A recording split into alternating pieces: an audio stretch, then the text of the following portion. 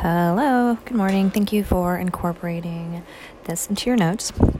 Today will be spending, this is a big one, we're going to be unifying Italy and creating the country of Austria Hungary. So hopefully you're following along with the PowerPoint. Let's go ahead and get started.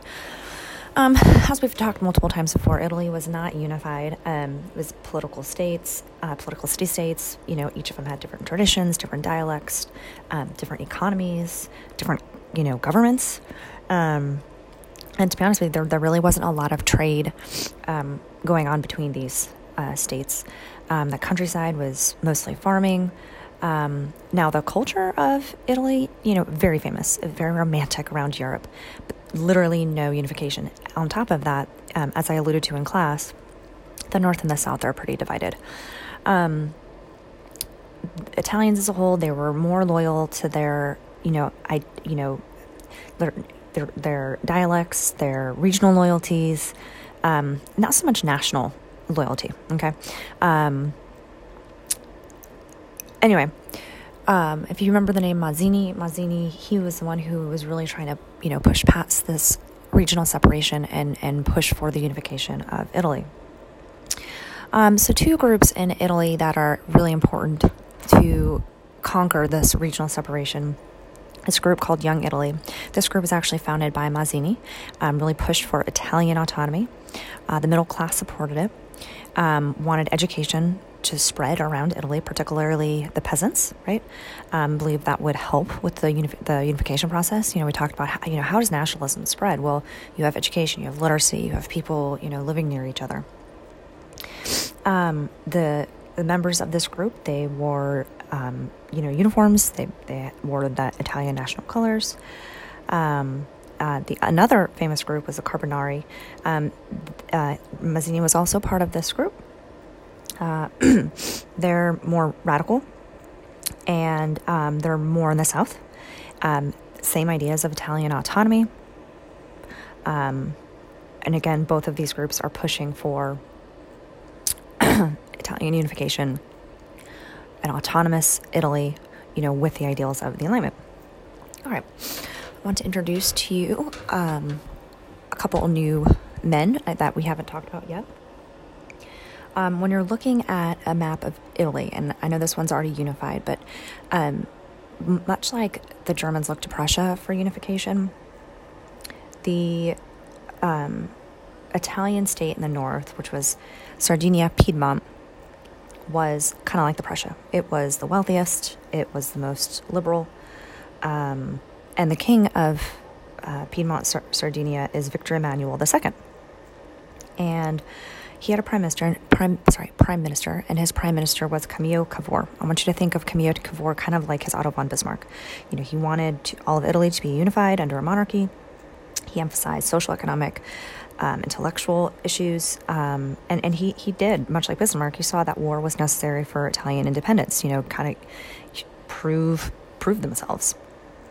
And they both believed that Austria was the greatest opponent for Italian unification. And that would, I think, make sense because it was Austria that was typically sending the troops. So Cavour's plan for unification is to completely rid Italy of any sort of Austrian influence and attempt to get help from other countries. One thing I didn't mention, but during the Crimean War, the Piedmont, Sardinia, they actually sent troops to England and France. And remember, they were against the Ottoman Empire and Russia. And the whole point of that, he was forward thinking, the term realpolitik, like you need to think big. If I want this to happen, what exactly do I need to do to make it happen? Okay. I want to introduce another player to you. So we've talked about the North. Now we're going to talk about the South. So Giuseppe Garibaldi, he actually had fled Europe because it was so conservative, and he's a liberal, and he was actually in Brazil, and while he was in Brazil, there was a war called the Ragamuffin War. It was a separatist movement in Brazil, and he was part of that. And his wife Anita, she is a true romantic, and they kind of just were this perfect duo of romanticism and liberalism. And she eventually, once this movement of challenging conservatism, starts to rise, Garibaldi and Anita go back to Italy. Unfortunately, Anita died of malaria in 1849, and Garibaldi wore her red and white scarf throughout his life, for the rest of his life, and that becomes extremely symbolic throughout this unification process. And fun fact for the day, Mussolini, hailed her legacy and actually had a statue of her created. So really, it just, she's really is a part of this whole movement. So who are the red shirts? The red shirts are the group in the South led by Garibaldi. Yes, they wear red shirts and very liberal, and basically they are desiring unifying Italy. So in 1848, if you recall, we talked about this, because of all this movement and push for unification, the Austrians invaded.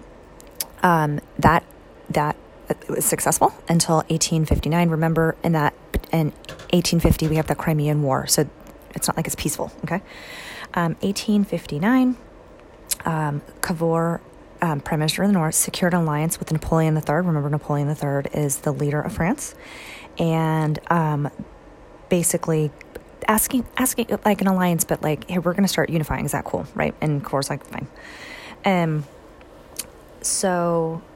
Or Napoleon III said fine. So the northern states held elections to, unify with the North under Emmanuel, and they all voted yes. And so now it's basically up to, what's going to go on in the South. So the North, just like Germany, unifies first, and now what's going to happen in the South with Garibaldi. So in 1860, Garibaldi put together an army and marches through, very romantically. They're in red shirts and they're marching and basically trying to show the southern states, like, this is a good thing. We want this, right? So in 1861, a national parliament convenes and basically unify Italy under King Emmanuel. Fun fact for your day, in 1861, the United States recognized Italy. Think of what's going on in the United States in 1861, right? The Civil War. Now, the only two areas that are not part of Italy at this point is Rome and Venice. Okay, so this is where things gets a little bit complicated. So all of Italy is unified except for Rome and Venice, right? So in 1866, there's the 7 Weeks War between Prussia and Austria, if you remember this. All right, Prussia beats Austria and basically helps kick the Austrian troops out of Venice, and Venice then goes to Italy. All right. And then 1870, we have the Franco-Prussian War, which we talked about. France is very occupied fighting the Prussians, not paying attention to Rome. Garibaldi and his red shirts very romantically and symbolically, quote unquote, march into Rome. And basically, at this point, by 1871, Risorgimento is completed and Italy is unified. Please keep in mind, economically, Italy is still divided, right? Even today, I told you this. The more south you go in Italy, it's more rural, not as urban, not as industrialized. So how is this, impact on foreign policy? Basically, the north and central Italy, they're going to greatly industrialize. There will be Italian immigration to America, and recognition of the Confederacy. This is all of this is going on when America is fighting the Civil War. Italy would not allow Confederate ships to be admitted into Italian ports unless it was a question of adverse weather conditions. So, we did that debate, discussion, whatever you want to call it, just because it's interesting to think about how these European countries would have gotten involved with the American Civil War. Okay, so let's wrap this up with Austria. I'm looking at the time. I know this is going kind of long. In 1848, Metternich fled Austria, right, because he's Mr. Conservative and everything is going kaput. Franz Joseph, who we talked about, is very concerned about nationalism in his reign, and, we talked about the Hungarian Revolt. And 1853, right after the Crimean War, there actually was an assassination attempt on Franz Joseph by a Hungarian. He was walking and was struck with a knife on his neck from behind. And Franz Joseph always, every single day, wore a very, very formal military uniform. And that actually saved his life because the high collar protected his neck. 1862, Franz Joseph Maximilian. This is kind of random, but basically, Mexico owed money to the French, and they stopped making their payments. And so the French decided to send troops. I think we talked about this briefly, but send troops into Mexico. And I think I told you this, that, Cinco de Mayo is absolutely not Mexico's Independence Day.